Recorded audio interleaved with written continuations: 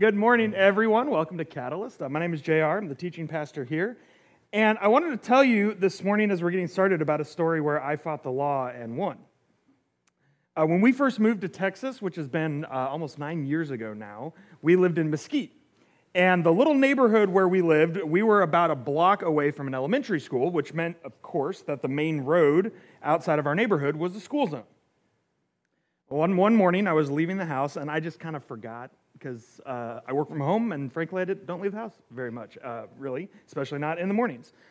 And so I pulled out onto the main road, and it was during the time that the school zone was active, and I forgot because the signs that tell you, warning you're in a school zone are on either end of like where my little turnout into the main road is. So I just didn't see one of them, and I forgot. So I was going like 30, which is under the normal speed limit, 35, but of course, really far over the school limit speed zone. So I got pulled over, I got a ticket, and I decided, you know what, they're probably gonna make me pay this ticket, but I'm just gonna try to plead my case and say, I know that I was speeding, but I forgot that it wasn't a school zone, or that I was in a school zone, because there's no signage on our little road warning us that you're about to pull out into a school zone. So I took I think I was using a Windows phone at the time. That's how long ago this was, right? I took my phone camera and I went out and I took pictures of where the turnout is onto the main road and where the school zone signs are, and I printed them out, and edited them with all these it looked like an NFL recap where I was doing line circles and arrows and all, and I had them in my manila folder, and I went to court. And then when I came up, it was my turn, the judge called me up, and I started, and he said, I just need to know whether you're pleading guilty or not guilty. And I said, not guilty. He said, okay, we're going to set a trial date for a month from now. And I was like, oh, okay. So I just went home, and this is the part that's a little sad for me. I got a letter in 2 weeks that said they dismissed my case. And I didn't have to pay the ticket, but I didn't get to Perry Mason or Matlock or... Yeah, I didn't get to have a jury trial like in my dreams and say, I'm putting the system on trial or something like that, yeah. But I was thinking about that story as I was working on what we're going to be talking about today, because I was betting on being able to plead for mercy because I had genuinely broken the law out of ignorance, right? I was not intentionally speeding through a school zone. I try not to do that. I love the idea of keeping kids safe and not hitting them with cars, right? Big fan of that policy that we have in our society. And so I genuinely had committed this offense out of ignorance. And I know that in our legal system, we distinguish between crimes or breaches of law that are done on purpose, and then when they're done out of ignorance. Not necessarily completely expunging, right? I thought maybe they would reduce the fine I would pay or something, right? I was counting on the idea that there's room in our system for mercy, particularly when a crime is committed out of ignorance. Now, that's our legal system, which we all know is deeply flawed and has all kinds of problems, right?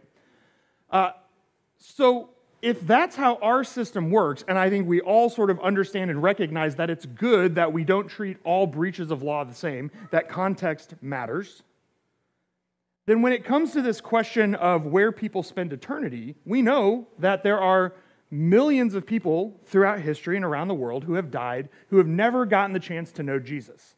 They never got a chance to hear about Jesus. No one ever told them. Maybe they died before Jesus was ever born. Right? Maybe they lived in some part of the world where people who had heard the good news about Jesus' resurrection could not possibly have reached them in the centuries after Jesus was raised from the dead. Maybe they were people who were introduced to Jesus, but they were introduced to Jesus at the end of a sword, or the end of a spear, or the end of a gun, right? A false image of Jesus. And then those people die, and then again, I think traditionally a lot of Christians have said those people get sent to hell because they didn't ever know Jesus.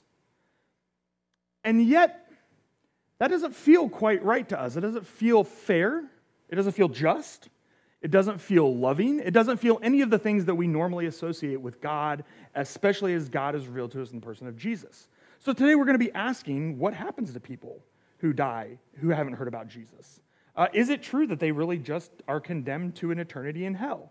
Or is it possible that we're thinking about what it means to be saved all wrong? That we're thinking about how God interacts with this world all wrong, that we're missing something key about what God's liberation looks like. I think we are. I think if we come to conclusions that make God unjust or unloving, then we're doing it wrong, because we know that God is just and God is loving and God is good.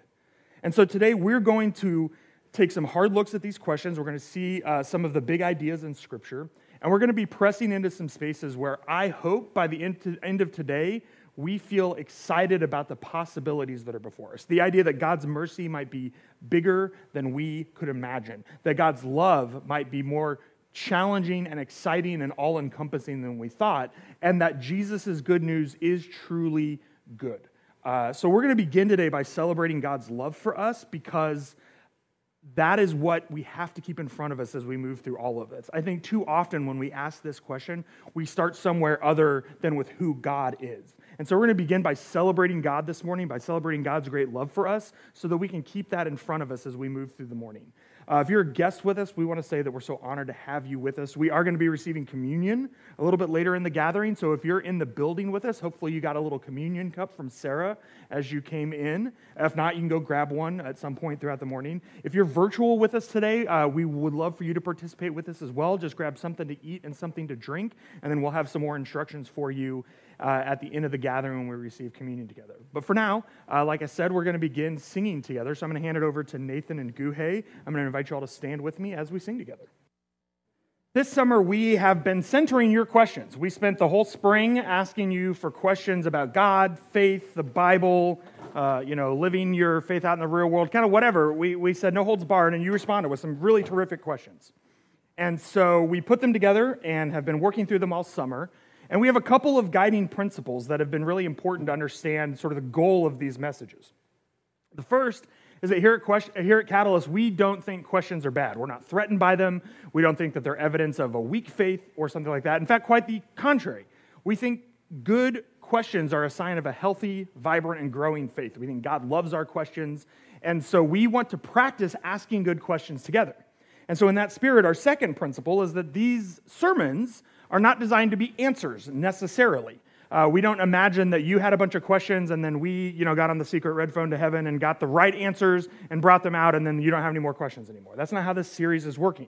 Quite the opposite. In fact, we think of these messages as the beginnings of conversations, not the ends of conversations. Mostly what we're doing in these messages is trying to refine the questions that we're asking and ask them better and turn to Scripture and see how Scripture engages them, so that we can be sure we're asking really, really good questions together and thinking about God and about faith in ways that point us deeper and deeper into Jesus' great love for us. So in that spirit, I want to show you the question that we are asking today. The question that came was, do people who die without hearing about Jesus really go to hell? And if not, then shouldn't we not evangelize, right? It's a great set of questions here. And again, I think that first question, that, do people who die without hearing about Jesus really go to hell, that really gets to our questions about God's justice. How can God possibly punish people for sins that they didn't even know they were committing? That just doesn't seem right. That doesn't seem fair. That doesn't seem loving. And you're right. Again, I think when we understand God as a God of love and a God of justice, it really presses on our ability to think of a God who punishes people for things that they didn't even know were wrong to be unloving and unjust. It just doesn't square. It causes a lot of anxiety in our own spirits. This is a question I get a lot as a pastor, both from people who are believers and people who are not.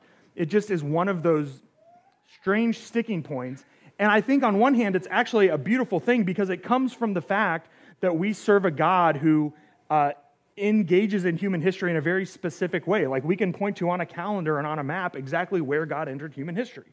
And so because of that, there is we here in the West even have divided our calendars into before that happened and after that happened, right? And so especially that before that happened gets real hairy. And we have all these questions about, well, again, is it fair that God would punish people in the before times who didn't even know, right? So as we're getting into this today, I also want to offer a word of caution that are particularly going to carry us through this week and next week. The questions we're exploring today and next week are questions that the writers of the Bible were not particularly interested in. They're questions that keep a lot of us up at night, and they didn't keep them up at night. They had more pressing issues, like the fact that, Rome was trying to execute him and things like that. So what we're doing today and next week is really trying to say, okay, how can we take the things that the Scriptures do say and then think about them consistently with what we know about God's character, what we know about who Jesus is, and then sort of like step out into the unknown by faith, right? Part of the reason these are such big, thorny questions is because Scripture isn't very clear on them. And Scripture isn't very clear on them, again, because Scripture wasn't particularly interested in those questions, not the way we are. So again, more than many of the other sermons we've had in this series, this is the beginning of a conversation, not the end of one. Now, with all of that said, turn with me to Romans chapter 1. If you grab one of the Bibles out of the back, that's on page 675. Romans is a letter that Paul, the Apostle Paul, wrote to a congregation that we could today describe as multi-ethnic. Okay, it was comprised of Jews and non-Jews or Gentiles. Now, the Jewish people, like Paul, were descendants, ethnically descended from a man named Abraham. And so what made them part of the Jewish people was that they were Abraham's descendants. Like it was again, they didn't have genetics, right? But we would say it's like a genetic thing. It's a family tree thing. You can just look back up the family tree, and if Abraham is back up at the top of it, then you're a Jew. If not, which is like everyone else in the world, you're a Gentile, right? So I'm a Gentile, you're probably a Gentile, right? It's all the rest of us. And the early church really was having a hard time in the first probably 50 to 100 years after Jesus' resurrection, figuring out how Gentiles got to be part of the Jesus thing. Because Jesus was Jewish, he specifically said, I didn't come to get rid of the Jewish Torah, I came to fulfill it. And so do Gentiles have to get circumcised, which was Abraham's marker that he was a faithful person? Do they have to keep the dietary code, right? No bacon, no cheeseburgers, no shrimp, things like this. And there were a bunch of people who said, yeah, Jesus was Jewish, everyone else was Jewish, Abraham was Jewish, they want to be part of this, they just got to be Jewish. It's simple. It may not be easy, but it's simple, right? And then there were a whole bunch of other people like Paul who said, no, you've got this all wrong. And so the book of Romans is this extended argument that Paul is making to this multi-ethnic church who's trying to figure out how they all live together as not Jews and Gentiles, but as one people of God. And he's making the argument that both Jews and Gentiles are God's children in a way that they can all live together. This is something, again, for us, we're like, well, yeah, duh, because we're all a bunch of Gentiles who are at church today, right? This feels very blasé to us. I can tell you, in Paul's day, this letter was revolutionary. It was radical. The things that he was saying were provocative, they were shocking to a number of people, and frankly, they're pretty brilliant. So we're going to work through them, and Romans is 16 chapters long. We're not going to do all of Paul's argument, but I'm going to try to pull out and highlight for you some of the things that Paul says that I think are particularly interesting in light of this question that we have, which is, what about people who never heard about Jesus? Okay? So I want to begin in Romans 1. We're going to begin in verse 16, and I want you to see here how Paul is talking about how people know God. Okay, here's what he says. Paul says, I am not ashamed of this good news about Christ. It is the power of God at work, saving everyone who believes, the Jew first, and then also the Gentile. Okay? This good news tells us how God makes us right in his sight. Okay? That's how God saves us, how God makes us righteous. This is accomplished from start to finish by faith. As the scripture says, it is through faith that a righteous person has life. Okay? Now, but God showed his anger from heaven against all sinful, wicked people who suppress the truth by their wickedness. They know the truth about God because God has made it obvious to them. For ever since the world was created, people have seen the earth and the sky, and through everything God made, they can clearly see his invisible qualities, his eternal power, and his divine nature. So they have no excuse for not knowing God. There's a couple things going on here. First, Paul says, look, all of this is faith. Okay? It's not anything we do. It's not getting circumcised. It's not what you eat. It's not any behaviors. It's faith. Okay? That's going to be important later. The other thing, and this is what I think is really fascinating, is Paul says, look, everyone, whether you're a Jew or a Gentile, knows God because of creation. Now, when I was a kid, I grew up with apologetics, which is where they taught little kids how to go to school and argue with their science teachers and prove that God is real. And apologists love this verse because what we do is we take it and we say, see, creation, the world, proves that there is a God. Okay? That's not what Paul is saying here. Because Paul did not live in a world where people didn't think that there was a God. Everyone believed in a God. Most people believed in lots of gods. And Paul was writing a letter to the church in Rome, and Rome definitely believed in gods. Okay? So when Paul is saying that everyone knows God through creation, Paul is not saying everyone knows that there is a generic God up there somewhere. Paul is saying that creation proves the existence of a very specific God, Yahweh, the one who created the heavens and the earth, the one who became incarnate in Jesus, the one that he's going to be talking about through his entire letter. Okay? Now, again, I think this is maybe more profound than often we realize at first. Paul is arguing that we can know the specific character of the Creator through this God's creation. Okay? That we can know this God well enough to be held accountable for how we don't follow this God's way. Okay? Not, creation proves there's a God. Is it Jupiter or Yahweh? No one knows. Okay, but at least we know there's a God. It's not what Paul is arguing. Paul is arguing we can know through creation that Yahweh is God, that Yahweh is the Creator.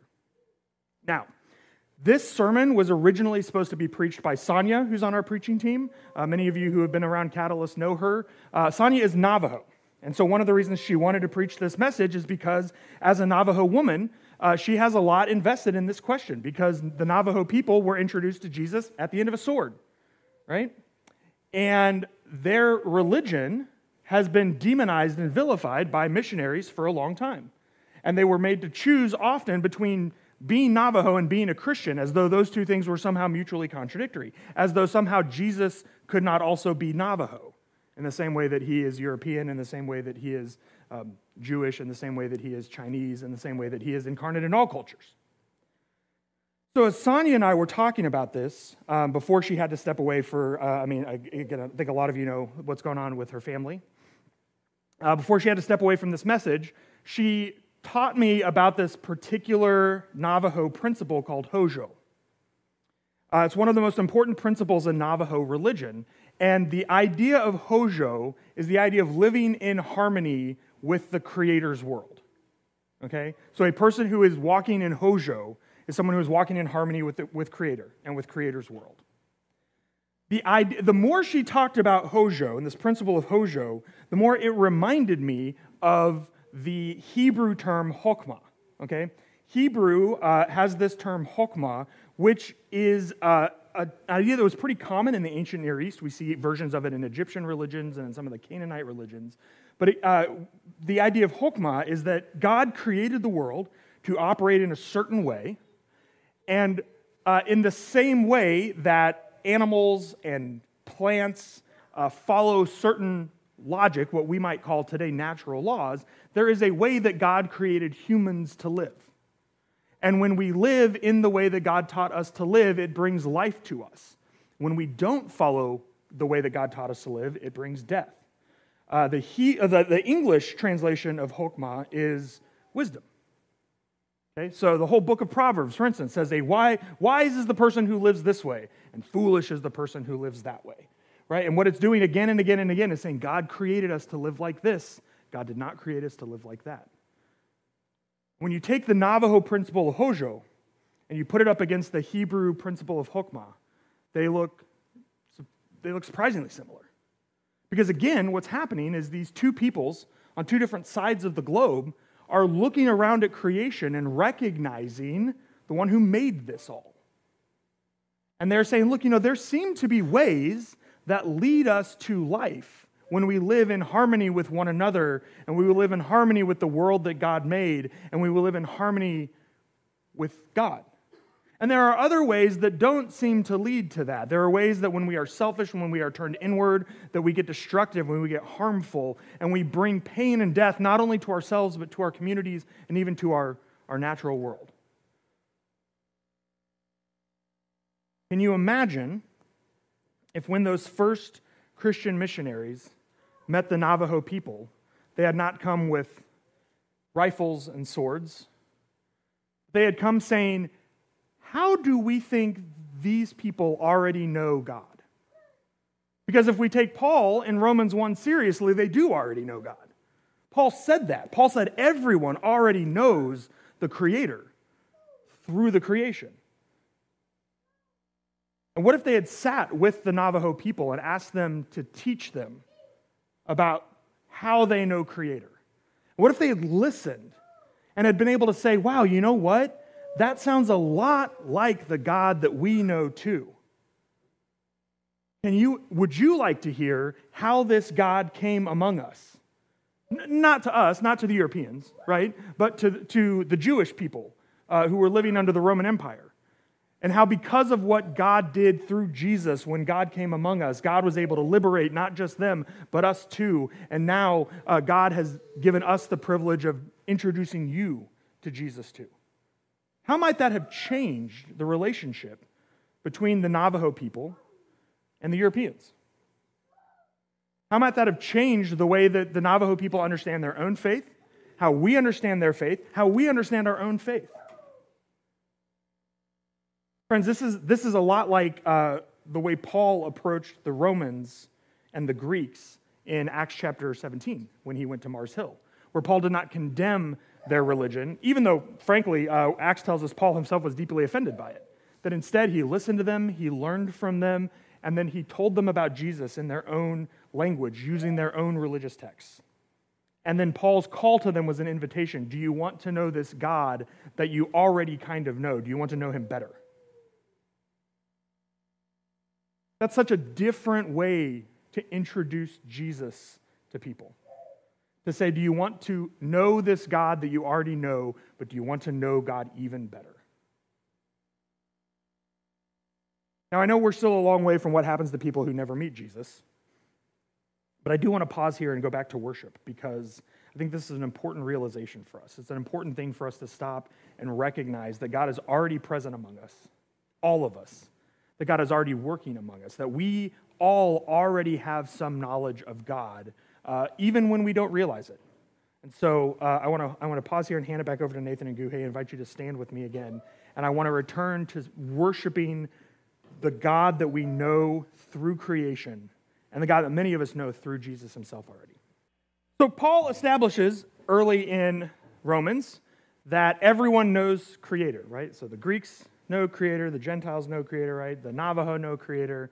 But then doesn't that just mean, okay, they know the Creator, they don't know Jesus, so that, like, they're definitely going to hell, right? Is that the answer to this? Well, I don't think so. Especially not if Abraham is considered righteous. So turn with us now, just flip or click over to Romans 4. So we're going to skip a little bit of Paul's argument. But as you're turning to Romans 4, the term, and this showed up in the first chapter where we read, but it shows up again here, the term righteousness is big for Paul, particularly in Romans. And this is a word that means that we're good with God, right? It's really the word that points us to the state of being saved, right? Once God has liberated us, then we are righteous. We are considered forgiven. We are considered restored into a right relationship with Creator. And so anytime you see that word righteous, that's what you need to be thinking about, right? That when Paul says that someone is righteous, that means that they're square with God, okay? And so as we read in Romans 4, Paul is going to argue something that, again, today we're just sort of like, yeah, cool. But back then was just, I'm telling you folks, wild, just wild that he would say these things, that he'd write them down and mail them out. He's going to argue that not only is Abraham the spiritual father of the Jews, he's going to argue that Abraham is also the spiritual father of the non-Jews, the Gentiles, everyone else.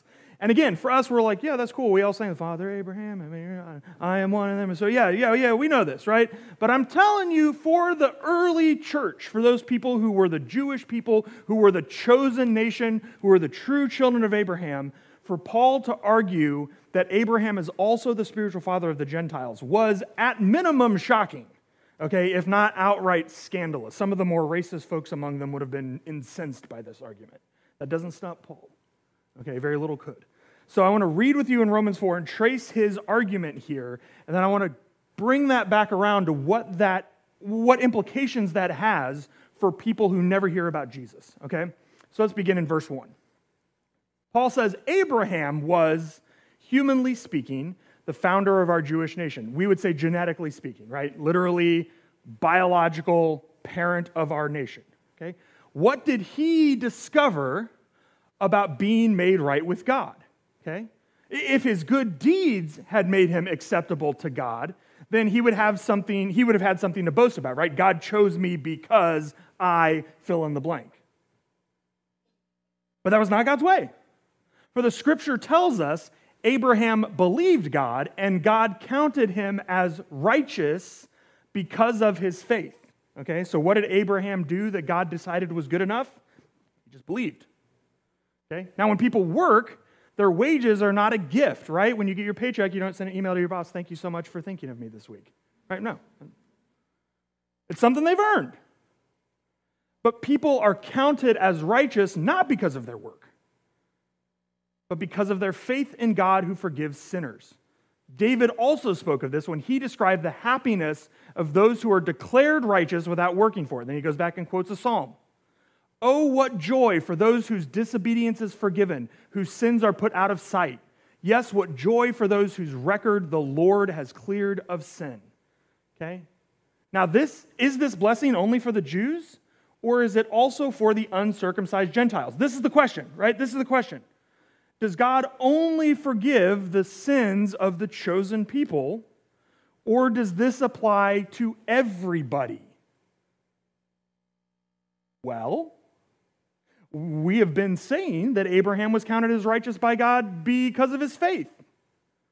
But how did this happen? Was he counted as righteous only after he was circumcised? Or before he was circumcised, right? Was it only when God was like, well, let's see if you're really committed? Okay, you are. All right, good enough. Or was Abraham already considered righteous before he did anything? Okay, clearly, God accepted Abraham before he was circumcised. Circumcision was a sign that Abraham already had faith, and God had already accepted him and declared him to be righteous, even before he was circumcised. And this is where he does that thing where you're just like, you are so crazy, but I love it, right? So Abraham is the spiritual father of those who have not been circumcised, right? He's the spiritual father of the circumcised, duh. He's also the spiritual father of those who have not been circumcised. Why? Well, they are counted as righteous because of their faith. Okay? Paul argues here that what made Abraham righteous was him believing God is who God says God is. Was him committing himself to God's path when God said, hey, you want to go somewhere you've never been before? And Abraham's like, yeah. And God says, great, you're in. Now, by the way, we have a minor surgical procedure.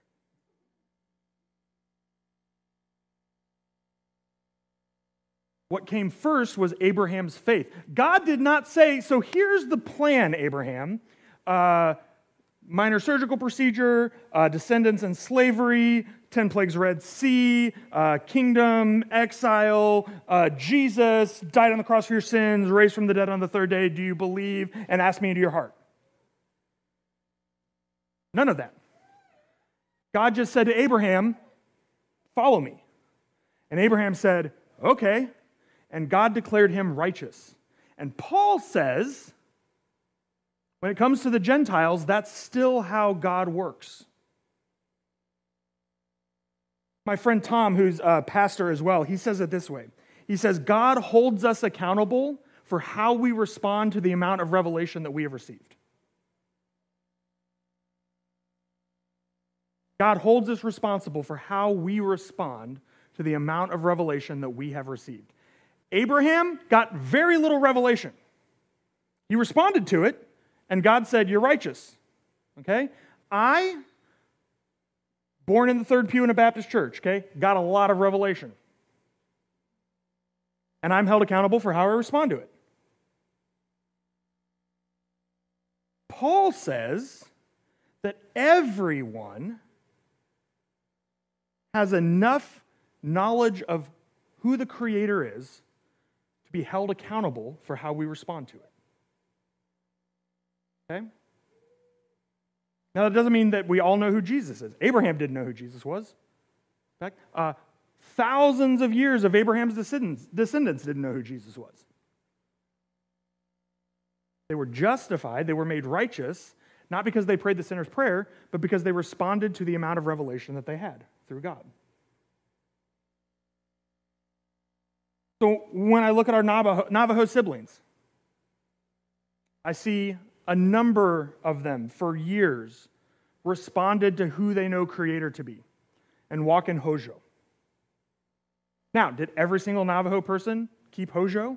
No, of course not, right? Did every single Jewish person who ever lived before Jesus walk in wisdom and not one of them was ever a fool? Of course not. That's why Proverbs talks about fools all the time, right?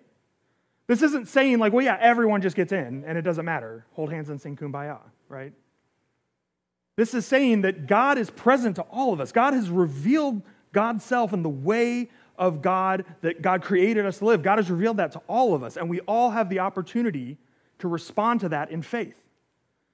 So that comes back to the other bit of that question at the end, which is like, well, if that's true, then shouldn't we just like not evangelize?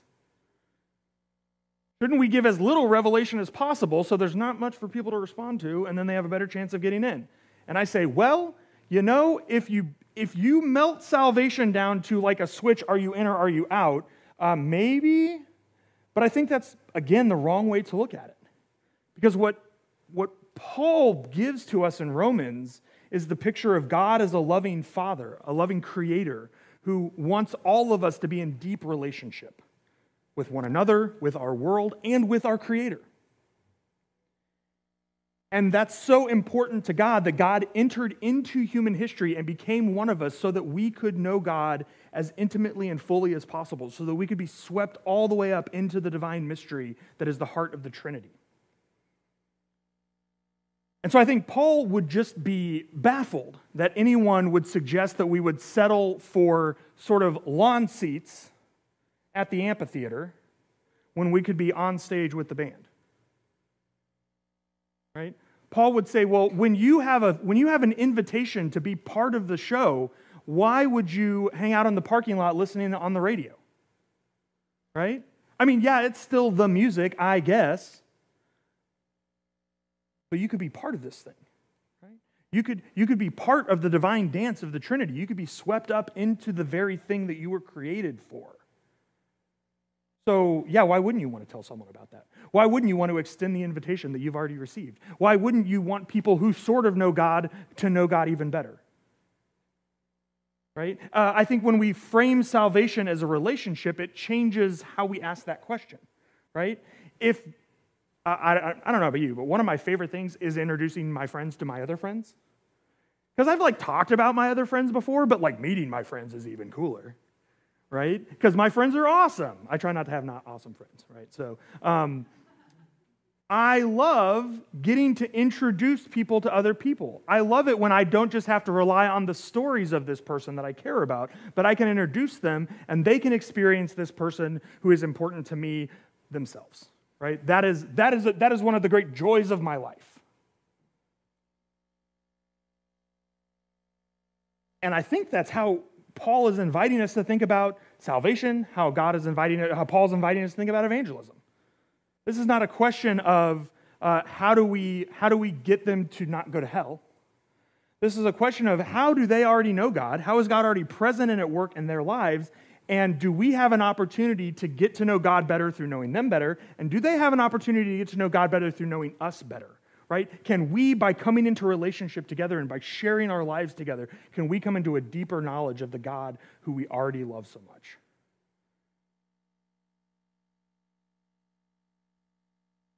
I know in my bones that there are people in history who have been introduced to Jesus, to a false Christ, an antichrist, right? A Jesus that came with a sword in his hand or a gun in his hand and who was colonizing and conquering.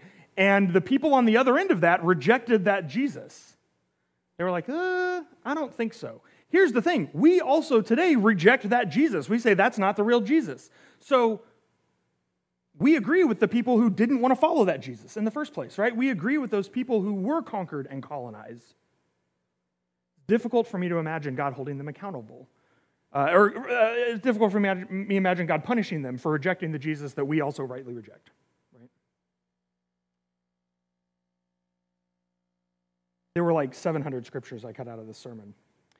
And I know it's hard to believe, right? Because we're going a little long. But if you go through Jesus' stories about the end or about heaven or hell, just kind of go through them in the New Testament, there's really only one emotion that is relatively consistent throughout all of the stories, and that is surprise. Okay? Every time Jesus talks about the end, people are surprised about who is in and who is not in. Okay? There are a number of people who didn't expect to be on Jesus' side, who it turns out were on Jesus' side. And there are a number of people who were pretty sure they were on Jesus' side, who it turns out were not on Jesus' side. And friends, this is what I think is going to happen in the end. I don't think Jesus was far off when he made these points. I know that's a hot take from a pastor, right? I think Jesus was right. I think in the end, there are going to be a lot of people who, when they meet Jesus face to face, go, yeah, this all makes sense now. I knew you, and I did not realize it was you. And Jesus is going to say, well done, my good and faithful servants, come into your eternal reward. I think there are also going to be a whole lot of people who are going to be like, wait, where's Jesus? When they're looking at Jesus, because they're looking for the sword-waving, flag-waving, colonizing, conquering Christ. And they're going to meet the Lamb who was slain before the foundations of the world. And they're going to go, no, I don't want this sissy Jesus. Right? And Jesus is going to go, well, I'm who you got. And then they'll have a choice, right? Do they learn how to follow the Lamb who was slain before the foundations of the world? Or do they, and we'll talk a lot more about this next week, right? Do they choose the other thing? Because I don't think God's going to drag anyone into the heaven kicking and screaming. But for today, I know I probably have raised more questions than I've answered, but I warned you. So it's your fault at this point if you're still here. Today, I think where we're ending as we come to the table is with a Jesus who loves the world more than we often imagine, and who is already present with people in ways that we are unaware of, that they are sometimes unaware of. And yet he invites us all to this table, where we share food and drink, the most basic human needs, to remind us of our common shared humanity, to remind us that we all have the same need of our Creator,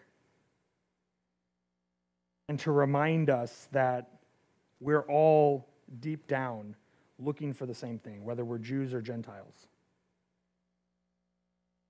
And so I want to invite you to the table this morning. This is not Catalyst's table. This is Jesus' table. It's one that he sets for us, a place that he prepares for us. And so the only thing that's required for you to share in this meal with us is that you're open, that you're willing, that you want to say yes to your Creator. Before we receive communion together, I'm going to ask us some questions. I'm going to give you some time to prayerfully consider them, or if you're with someone that you trust, you can talk through them with them as well. And then after we've meditated on those questions, I'm going to pray for all of us together. Then we're going to receive the communion meal together. Here's the first question I want you to consider. Where have I experienced God around me in the world in this last week? Right? In church, great. Hopefully you experience God here. Yes, right? But out in the world, out in the creation, where have you experienced God in the world around you?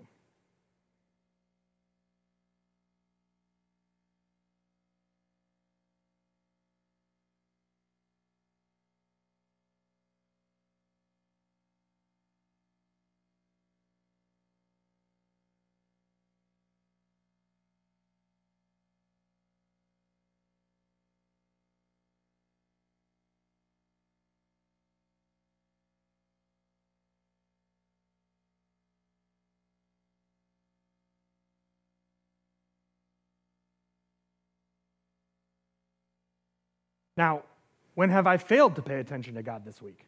Right? What has distracted me? What's gotten in the way?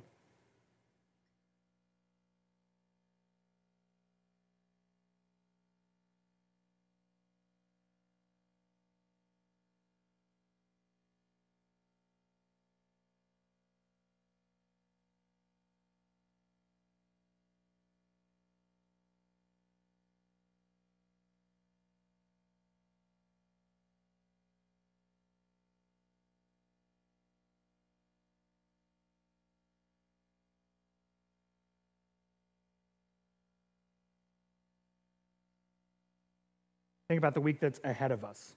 What might prevent me from paying attention to where God is at work this week?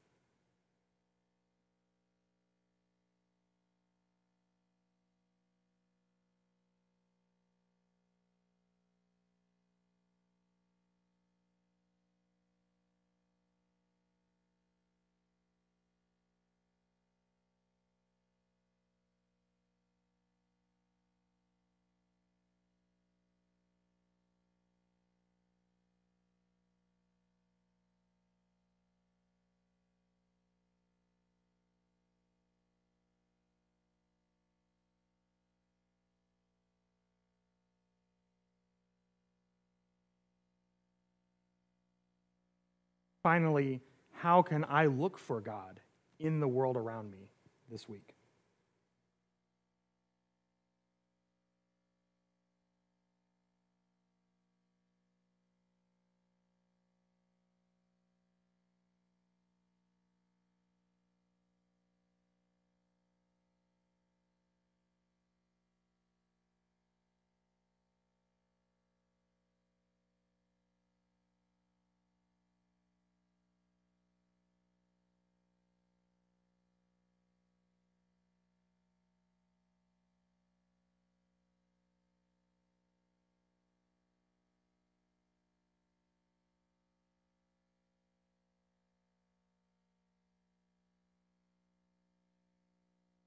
Let's pray together.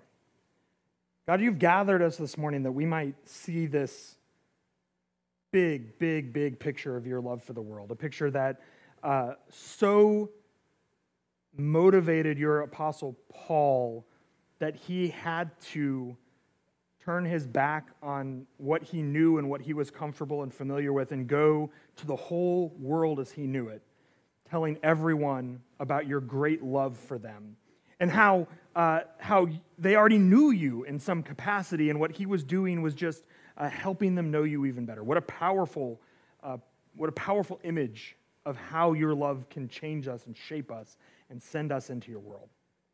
We confess that we often allow our picture of you to be too small, that we struggle sometimes to find how you are at work outside of the channels that we've been taught to find you in, like church. And so we come to your table this morning, and as we do, we receive these elements, these wafers and juice, or whatever we've been able to assemble. We pray that as we receive them, that they would be a spiritual food for us, that as we consume them, we might be consumed by you, that you might spark our imaginations, and that you might open our eyes and ears so that we can find you in these surprising places where you are already at work around the world, so that we can join the Apostle Paul in announcing this liberating good news that you've swept us up into. Thank you for speaking to us. Thank you for making yourself known to us. And thank you for sending us into a world to share that same love. We offer these prayers now when we approach your table in the name of your Son, Jesus. The night he was betrayed, this is the meal that Jesus shared with his disciples. And it was at that meal that he broke bread and gave it to us and said, "This is my body broken for you. Take it and eat it." When the meal was finished, he gave them a cup of wine, and he said, "This is my blood poured out for the forgiveness of sins. Take it and drink it." And so now we too eat and drink, and as we do, we remember Jesus' death until he returns.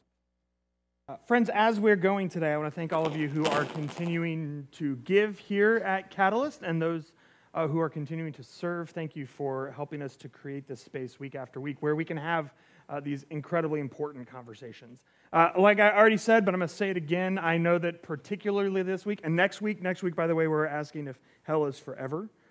So another super easy breezy one. But in all seriousness, these questions, I think more than even a lot of the other ones, require more time than we really have on a Sunday morning. And that's okay. That's on purpose. I hope that this spurs reflection and conversation throughout the week. These are such important questions. They point us right to the core of who God is and what it means to be saved and all of that. And so I hope that you continue to meditate on these things, to discuss them together, to continue to wrestle with them. I know I do. And I know I've gotten to have the privilege of doing that with many of you already. And so I just want to remind you, these are not threats to our faith here at Catalyst. We think that questions that spark better questions are how faith works. And so I hope that as you go this week, you will continue to meditate on these things, and that as you do, you'll be drawn deeper and deeper into the love and the mystery of who God is. So if you'll stand now, I'd like to dismiss us with a blessing. Catalyst, as you go this week, would you go knowing that you are going into a world created by a God who loves you before you even knew how to love, and who is present to you even before you knew how to sense that. This God has never abandoned you or turned away from you, and this God never will. So you can go confident that the one who created you and called you is continuing to do a good work in you, and will do that until the day that Jesus returns for us. Go in the grace and peace of the Father, the Son, and the Holy Spirit. We'll see you next week.